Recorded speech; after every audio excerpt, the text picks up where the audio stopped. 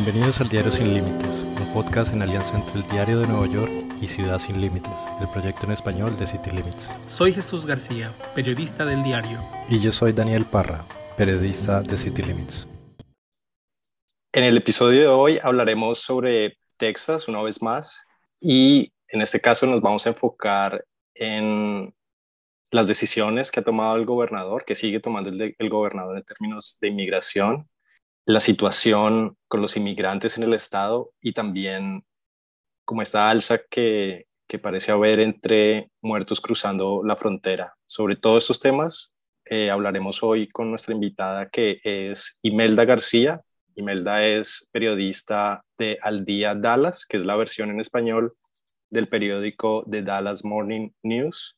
Imelda, bienvenida. ¿Cómo estás? Hola, muchas gracias, Daniel. Muy bien. Gracias por la invitación. Quiero iniciar con datos que he estado como siguiendo, no precisamente de Texas, sino de Arizona. En Arizona, este año parece ser que los cruces por la frontera se han incrementado a niveles que no se veían antes y además más personas están muriendo.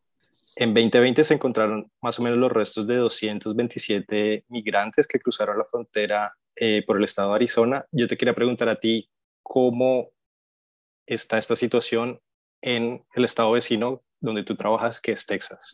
Bueno, curiosamente, a partir de que terminó su periodo como presidente Donald Trump, se ha visto que los cruces han aumentado en la frontera con Texas. Te puedo decir que mucho tiene que ver, quizá, el acuerdo que había con el presidente mexicano Andrés Manuel López Obrador de detener a estos migrantes en la frontera. López Obrador pues estaba haciendo el trabajo de Estados Unidos deteniéndolo. Una vez que termina Donald Trump y entra Joe Biden, las cosas empiezan a cambiar y entonces más personas, sobre todo más menores, empiezan a pasar hacia Estados Unidos. Recordemos que aquí, al principio del periodo de Joe Biden, empezó a hablarse incluso de una crisis migratoria porque cientos de jovencitos venían sin ningún adulto que los acompañara e incluso el gobierno estadounidense tuvo que hacer refugios, centros de refugio, que no fueran estos centros de detención que tanto habían sido criticados en el gobierno anterior. Incluso aquí en Dallas se habilitó el centro de convenciones como uno de esos centros y estuvieron refugiados e incluso hubo un periodo en que hubo como 1,400 muchachos en ese centro de convenciones. Entonces, las cosas han cambiado y definitivamente las medidas del gobierno estatal pues, contra estos migrantes se han incrementado y más en este tiempo de pandemia. Ahora, esta situación se complica mucho para los inmigrantes con las acciones que está tomando el gobierno republicano de Greg Abbott en Texas. Son varias las iniciativas, una de ellas fue bloqueada recientemente y eso generó obviamente que se pusiera furioso y tomara otras acciones. Entonces, un poco para iniciar este contexto, cuéntanos qué es lo que está haciendo Greg Abbott en su batalla con los inmigrantes. Bueno, lo primero que tenemos que recordar es que Greg Abbott quiere reelegirse como gobernador en la elección del año siguiente. Incluso él quiere ser el abanderado republicano a la presidencia del país en el 2024. Entonces, con esto en mente, podemos decir que él comenzó a reproducir algunos de los discursos que tenía el presidente Donald Trump. Este discurso tan exitoso, desafortunadamente, entre la población de Estados Unidos contra los migrantes. La historia comienza en junio, aquí en Texas, en junio pasado, cuando el gobernador Abbott dice que va a retirar las licencias a estos centros que albergan a menores migrantes. Esto pone en jaque al gobierno federal porque pues ellos no los tenían en centros de detención, sino en zonas de refugio, por decirlo de alguna manera, en centros como el centro de convenciones aquí y otras agencias. Entonces él empieza a retirar estos permisos y los jóvenes ya no pueden estar ahí. Después, una semana después nada más, Abbott dice que va a construir su propio muro fronterizo y dice también que va a empezar a detener a migrantes las autoridades estatales. Entonces, bueno, esto pues crea mucha controversia porque pues para empezar hay mucha diversidad de propiedad en la frontera, o sea, hay terrenos privados, hay terrenos públicos, entonces eso pues creó mucha polémica y también pues que Texas no tiene jurisdicción para detener a personas inmigrantes indocumentadas porque es un delito federal y no estatal, entonces él no tiene jurisdicción. Entonces, ¿cuál es su salida? Empieza a detener personas bajo el delito de invasión de la propiedad, por trespassing, que le llaman. Entonces, trata de meter delitos estatales a estas personas, ¿no? Les voy a decir algo que dijo textualmente y donde veremos cómo se refleja este discurso que tenía Donald Trump y el gobernador Abbott. Abbott dijo en un evento el 10 de junio que este flujo de migrantes había creado una carnicería en la frontera, que había habido destrucción de cercas, casas invadidas, personas armadas, presencia de cárteles y de traficantes de drogas y personas en Texas. Así que entonces él declara un estado de desastre en Texas, un estado de alerta también, porque aparte de eso, él dice que los migrantes están trayendo COVID a Texas. Entonces, por todos lados empieza a atacar él a los inmigrantes. Incluso otros gobernadores de estados como Nebraska, South Dakota, empiezan a mandar efectivos aquí a Texas para ayudarle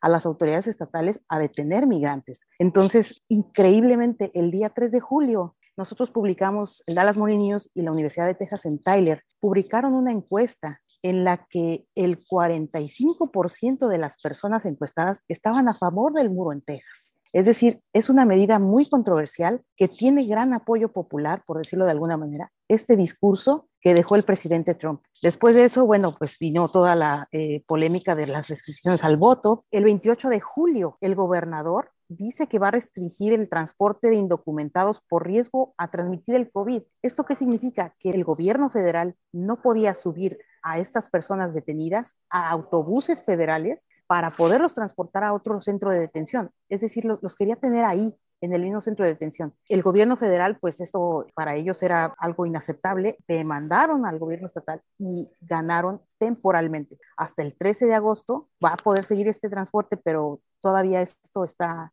pues por resolverse en cortes. Pero además a eso se suma también que el gobernador rehabilitó una cárcel en Dilley, en Texas, que está más o menos como a 80, 100 millas al norte de Laredo. Era una cárcel que ya estaba abandonada y entonces él la rehabilita para que sean ahí donde se lleve a los migrantes que empieza a detener. Y bueno, la cifra más reciente que tenemos de estas detenciones es a finales de julio. Habían detenido nada más a 10 personas, pero ya con delitos estatales, inmigrantes indocumentados. Entonces vemos que hay una ofensiva clara hacia los inmigrantes indocumentados en el estado. Ya que terminaste con ese dato, ¿nos podrías contar un poquito más de qué se sabe de esas 10 personas, como por qué delitos se les está acusando, por qué están, digamos, detenidos allá y un poco si sabes algo de las historias de ellos? No se sabe nada, han sido muy herméticos en esa información. Lo único que sabemos es que han sido acusados de este traspaso ilegal, de esta invasión ilegal, por decirlo así. La verdad es que no tengo muy claro si han sido liberados o no, pero pues el asunto es, están siendo detenidos. Entonces esto ha creado mucha confusión entre la comunidad indocumentada aquí en Texas. Hay miedo, porque tampoco está muy claro, por ejemplo, si van a ser detenidos solamente la gente que viene cruzando o la gente que ya está aquí. Entonces no se sabe, hay mucha controversia todavía. Hay temor en la comunidad. Básicamente es hasta donde iba, que hablando con otro activista, bueno, muy conocido en la zona, Domingo García, que seguramente lo ubicas, una de las cosas que señalaba y que yo he visto con otros activistas también es que lo que único que está logrando el gobernador es generar miedo. Y el miedo puede ser muy peligroso para los inmigrantes porque no piden ayuda, porque piensan que los van a perseguir cuando no necesariamente eso va a ocurrir. Entonces, cuéntanos un poquito más de cómo está impactando esto que ya habías tocado un poquito, pero vamos a ampliarlo.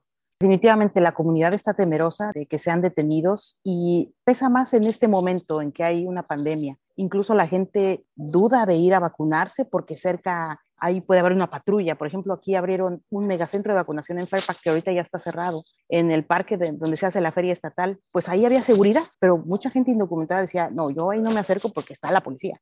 Ahora ya con estas nuevas medidas, pues claro, la gente tiene mucho temor, como bien dices, de pedir ayuda. Esto en un tiempo de pandemia es muy complicado porque la gente pues va a pensar dos veces antes de buscar ayuda médica, antes de ir al hospital. Mucha gente también pues ha perdido sus trabajos, como todos sabemos, el país ha sido impactado y pues la gente está buscando comida, está buscando empleo, dinero para pagar la renta. Y pues el acceso a los programas federales y estatales de ayuda pues es nulo para la gente indocumentada. Entonces, ¿qué hace una persona que no tiene documentos, que ahora tiene miedo incluso de ir a trabajar? Es una cosa muy grave que puede ir empeorando con los días y conforme vaya habiendo más detenciones, seguramente este clima pues va a empeorar. Ahora, quiero decir que esto ha sucedido más en los condados del sur, o sea, esto no ha pasado hacia acá, hacia el norte. Sin embargo, la gente tiene miedo, está a la expectativa de qué es lo que va a pasar.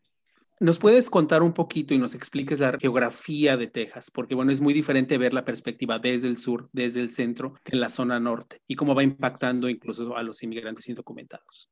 Bueno, Texas es el estado más grande, Texas size es enorme. Los condados del sur, pues son estos que colindan con México, está la ciudad de Laredo, la ciudad del Paso, grandes centros urbanos que tienen la vida de la frontera, ¿no? McAllen con Reynosa, Laredo con Nuevo Laredo, El Paso con Ciudad Juárez. Un poco más hacia arriba, quizá 200 millas arriba, está ya Houston, que es la parte central, Houston, San Antonio. Ahí pues hay una gran comunidad migrante también.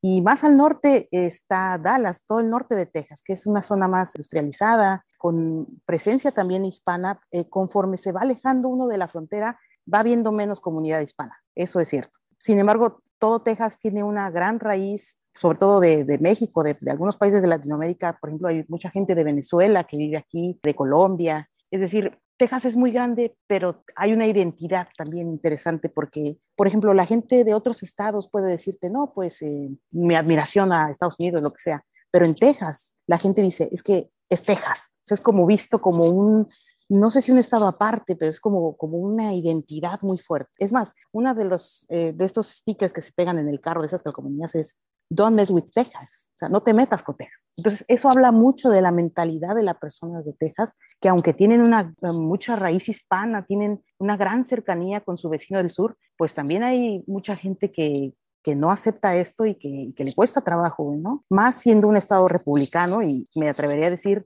el bastión ahorita de los republicanos en el país. Entonces, es un estado muy diverso, pero también con una gran identidad, una gran presencia hispana, e incluso los mismos hispanos, tristemente, están en contra de la comunidad indocumentada aquí. Eso es un fenómeno que pasa todos los días, que lo ves en redes sociales. La propia gente hispana no acepta que la gente siga viniendo. Y bueno, pues todo eso permea en lo que está pasando, ¿no? Y por eso el gobernador Abbott sabe que su discurso va a tener éxito entre esta comunidad, ¿no?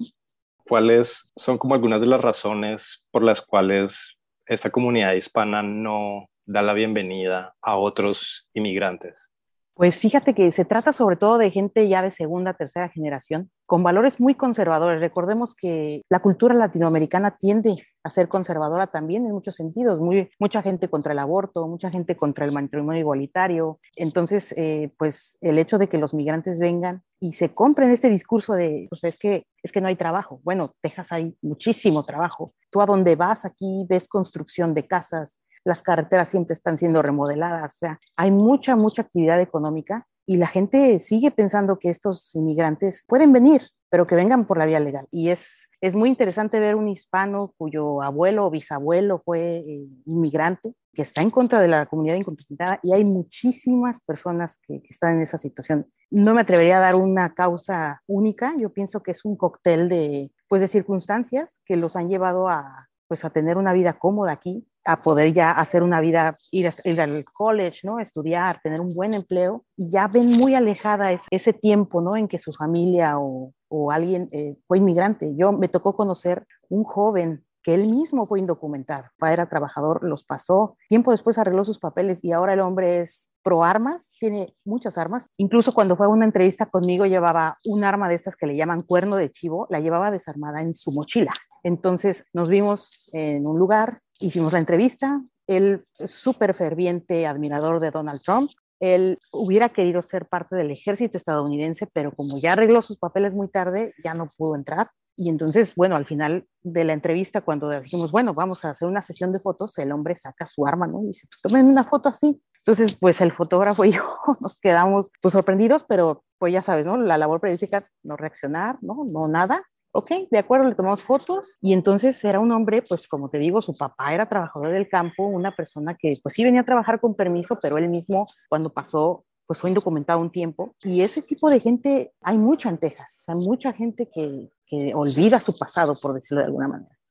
Sí, es muy fácil que lo hagan y esto es justamente, me parece que es el problema que están enfrentando los demócratas tratando de ganar terreno en Texas, porque no hay mucho dándose cuenta de que los latinos son muy conservadores. La mayoría de los latinos son muy conservadores, que bien los has descrito, son en contra de el aborto, en contra de matrimonio igualitario, en contra de la inmigración de indocumentados, incluso si ellos fueron indocumentados. Entonces, como que este escenario está perdido. ¿Cómo ves a los demócratas en su batalla de tratar justamente de enfrentar esto?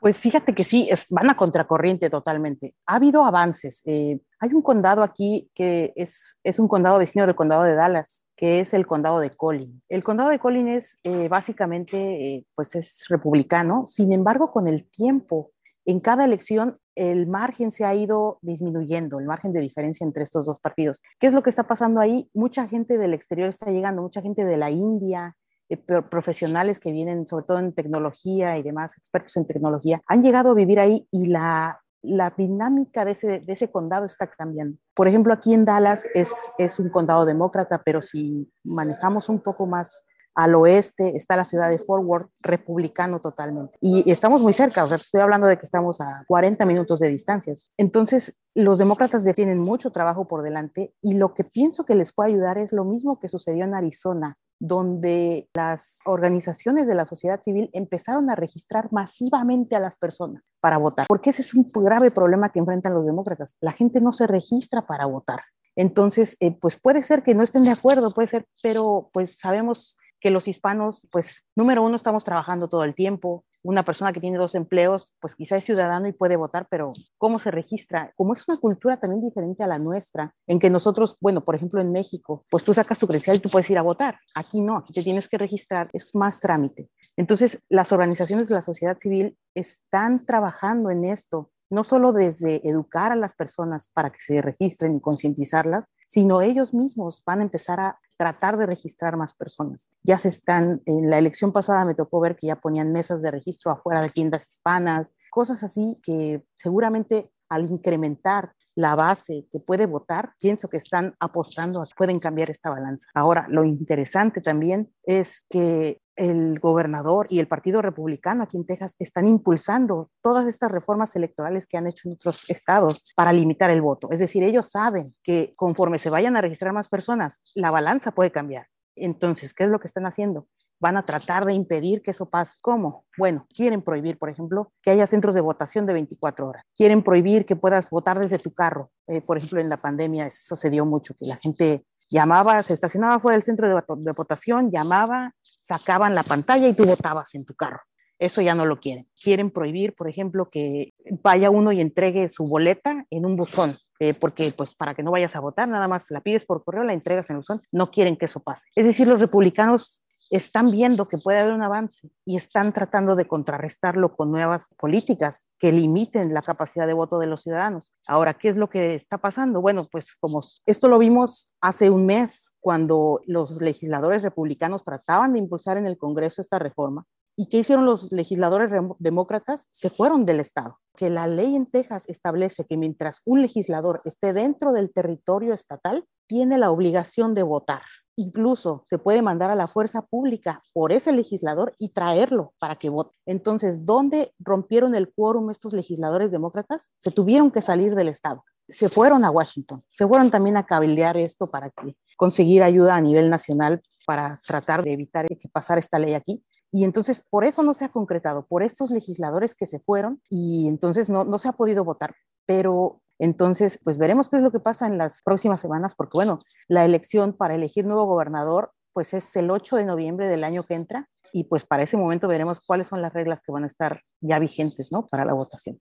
Muchas gracias por ese como contextualización de todo lo que está pasando al mismo tiempo en Texas. Es algo que habíamos querido como abordar una vez, digamos, cada episodio abordando un poco de cada uno, pero todavía hay un tema, digamos, que no hemos podido como abordar mucho y es el tema de los centros de refugio. ¿Tú hiciste investigación o conociste como las condiciones del que se hizo o del que se levantó en Dallas? Y si sí lo hiciste, ¿nos podrías contar un poco cómo fueron las condiciones, qué se sabía, cuánto tiempo, digamos, estaban demorando ellos en hacer como toda el traslado de estos menores a los centros que de verdad los iban a recoger? Y bueno, para que nos cuentes un poco de cómo era la situación. Aquí en Dallas se habilitó el centro de convenciones como un centro de refugio de menores. Quien hizo toda la investigación y estuvo muy cerca fue mi compañera Dayan Solís del Dallas Morning News, pero a mí me tocó, después de que pasó todo, entrevistar a uno de los muchachos que se vino de Venezuela. Él huyó de Venezuela por el régimen político, un muchacho de 17 años que nos pintó de cuerpo entero lo que estaba pasando en esos centros. Él contaba que pues él viajó a México y de México pasó la frontera. Al pasar se entrega a las autoridades de fronterizas, lo detienen y entonces donde está detenido ahí en la frontera lo tratan como un delincuente, lo tienen en una cárcel con rejas, había muchas personas en una sola celda, lo trataban muy mal. No tenían cobijas, incluso había personas enfermas ahí y pues no las trataban. no había quien cuidar a los más chiquitos. Él tenía 17 años, pero a él le tocó cuidar a otros más pequeños ahí.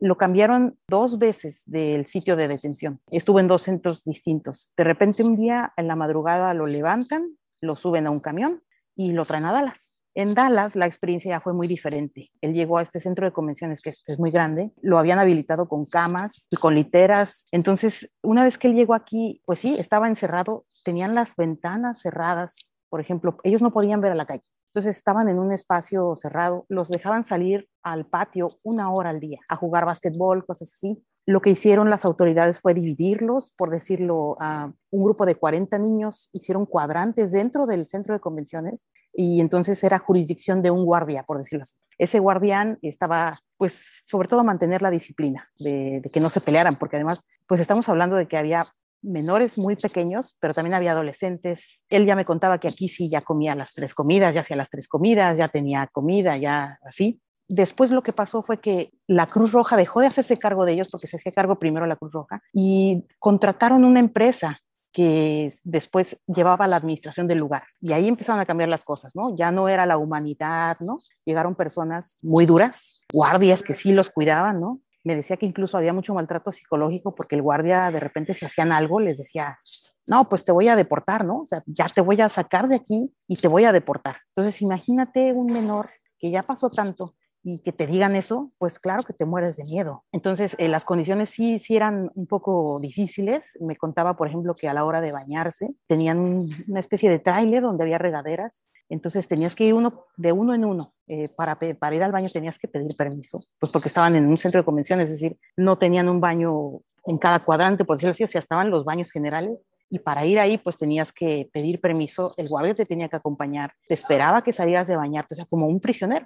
Él, ya una vez que salió, pues ya él lo recuerda como un tiempo muy difícil, pero pues que tuvo que pasar, ¿no? Pero sí me decía, sí hay una gran diferencia entre el centro de convenciones donde estuve y el centro de detención era otra cosa, ¿no? Que es precisamente lo que el gobierno quería pues evitar, pero aún así fue muy criticado porque las condiciones no fueron óptimas, pero es como decíamos al principio, de repente se vino esta ola que ya el presidente Trump no tuvo, porque los migrantes eran detenidos en México. Entra el presidente Biden y empieza esta ola y entonces supongo que se hallaron confundidos de cómo resolver esta crisis. Debería decir que hubo fallas en el sentido de que no cuidaron totalmente, sobre todo el bienestar emocional de estos jóvenes, ¿no? Esto de las amenazas y demás me parece que es una cosa muy grave. Y bueno, pues parece que el muchacho estaba pensando, él ya salió, vamos, ya está libre desde hace meses, estaban pensando incluso presentar una denuncia, ¿no? Contra esta empresa, pues por esto precisamente.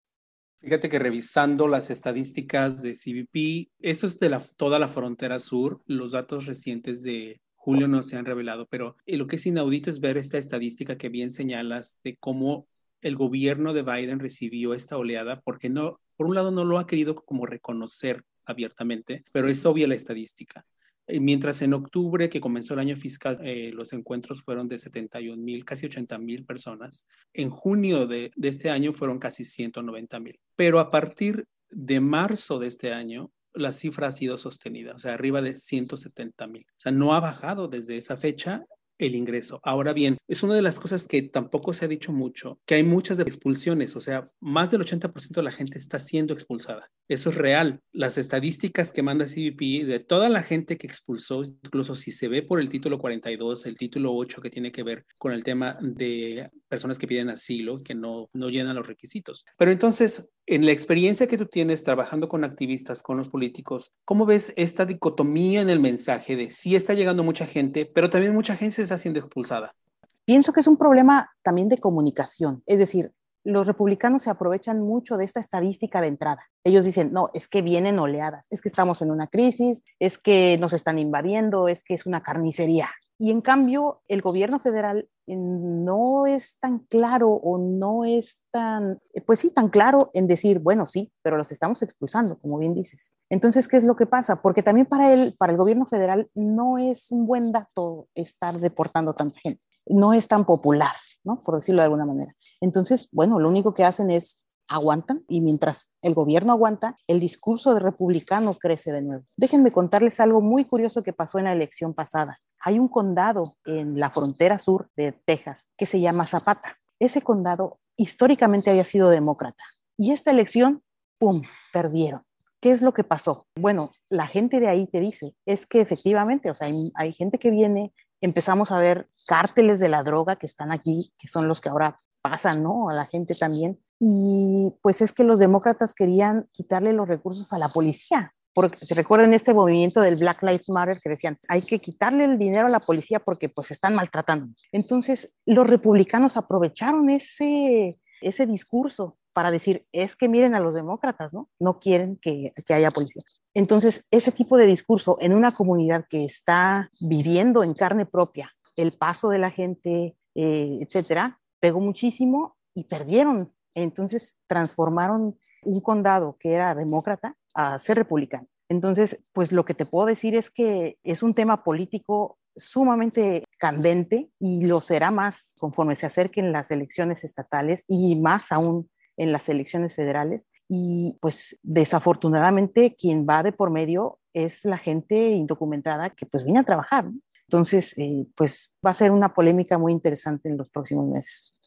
Pero a mí lo que me gustaría es que desde tu perspectiva, Imelda, con toda esta batalla que ha hecho el gobernador Abbott, aún con haber perdido algunas cosas en tribunales, políticamente, públicamente, ¿sientes que va ganando?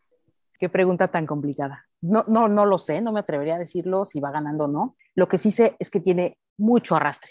Hay mucha gente que lo apoya y nosotros pensaríamos, claro, es la gente blanca, ¿no? Esta gente con una supremacía en la cabeza y que piensan que no, desafortunadamente, pues digo desafortunadamente porque es nuestra propia gente, pero muchos hispanos lo apoyan y apoyan este discurso. Entonces, pues eso agrava el ambiente también dentro de la comunidad indocumentada, no solamente más bien dentro de la comunidad indocumentada, sino dentro de la comunidad hispana en general. Recordemos además que Texas es un estado donde pues ahora ya se pueden llevar armas sin permiso. Es decir, ya no te van a hacer ningún tipo de pregunta cuando vayas a comprar un arma. Entonces esas cosas pegan mucho en el ambiente de la gente. Me tocó ver, por ejemplo, un mitin de apoyo a Trump en Denton, un condado que está un poco al norte de Dallas. Un poco, les estoy hablando, 40 millas, está muy cerca. Bueno, la gente en City Hall, en el edificio de gobierno, apoyando al presidente Trump con armas de alto poder en la calle. Entonces, ese tipo de cosas, imagínate, si tú eres un migrante que pasa por ahí, pues obviamente que te vas a asustar. Y entonces ese tipo de statements, por decirlo así, como de declaraciones visuales o tienen mucho peso en una comunidad que pues está muy arraigada aquí, que tiene familia en México, que vino huyendo de violencia en muchas ocasiones en México. Aquí hay mucha gente, por ejemplo, aquí en Dallas particularmente hay mucha gente de Coahuila, de municipios que vinieron huyendo del narcotráfico, de personas que eran de municipios donde había mucho narcotráfico y ellos venían huyendo de eso, de las matanzas, de todo eso. Y entonces llegas aquí y pues tú vienes a trabajar y te das cuenta de repente que la gente no te quiere. Y no solo no te quiere, sino que te quiere balacear. Entonces es muy difícil para ellos tener una paz, por decirlo de alguna manera.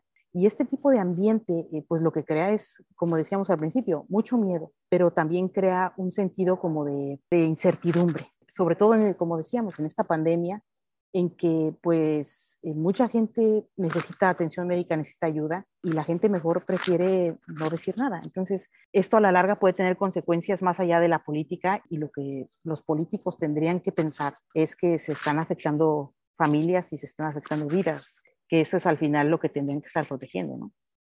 Ya que dejas con eso, te quería hacer la última pregunta mía, que es, ¿cómo se sintió la conmemoración como de los 2 años de la masacre en El Paso?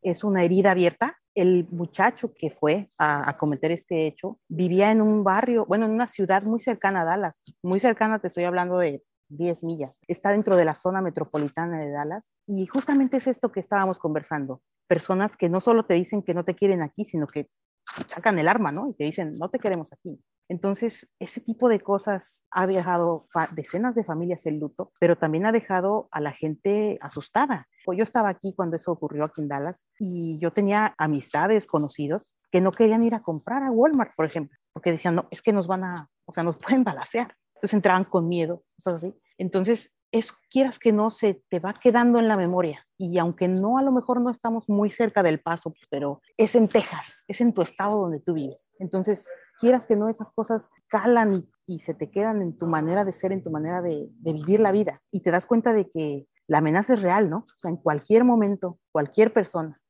puede, no sé, tener un pensamiento y sacar la pistola. Entonces, es una tensa calma, por decirlo así, de alguna manera, la que se vive aquí en Texas, y lo vivimos, pues, todos los que somos hispanos, y más, yo creo que la comunidad indocumentada.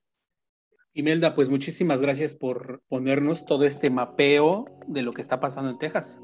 Un gustazo conocerte y muchas felicidades por ese reconocimiento por segundo año, por tu labor. Muchas gracias. En el periódico, como cubriendo el área de comunidad, que siempre es muy importante, que a veces los periodistas que cubren política de altos vuelos no lo ven, pero realmente hablar de la gente es lo que nos ha hecho periodistas. Entonces, eso es una extraordinaria labor.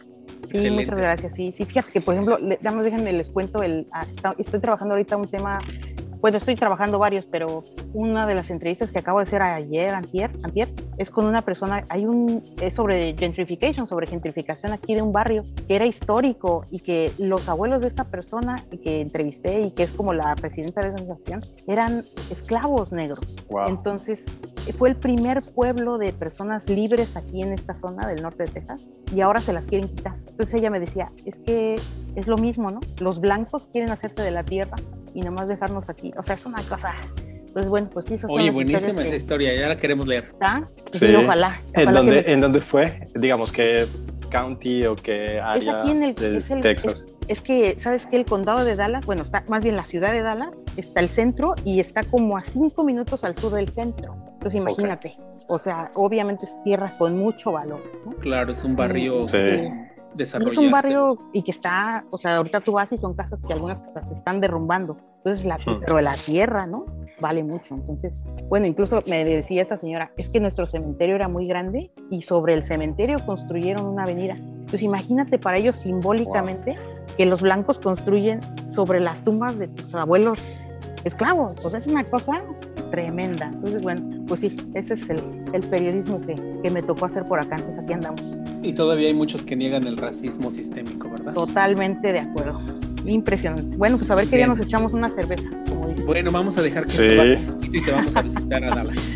Son bienvenidos. Te mandamos un abrazo, Imelda. Igualmente, muchísimas gracias. Bye. Un abrazo, bye.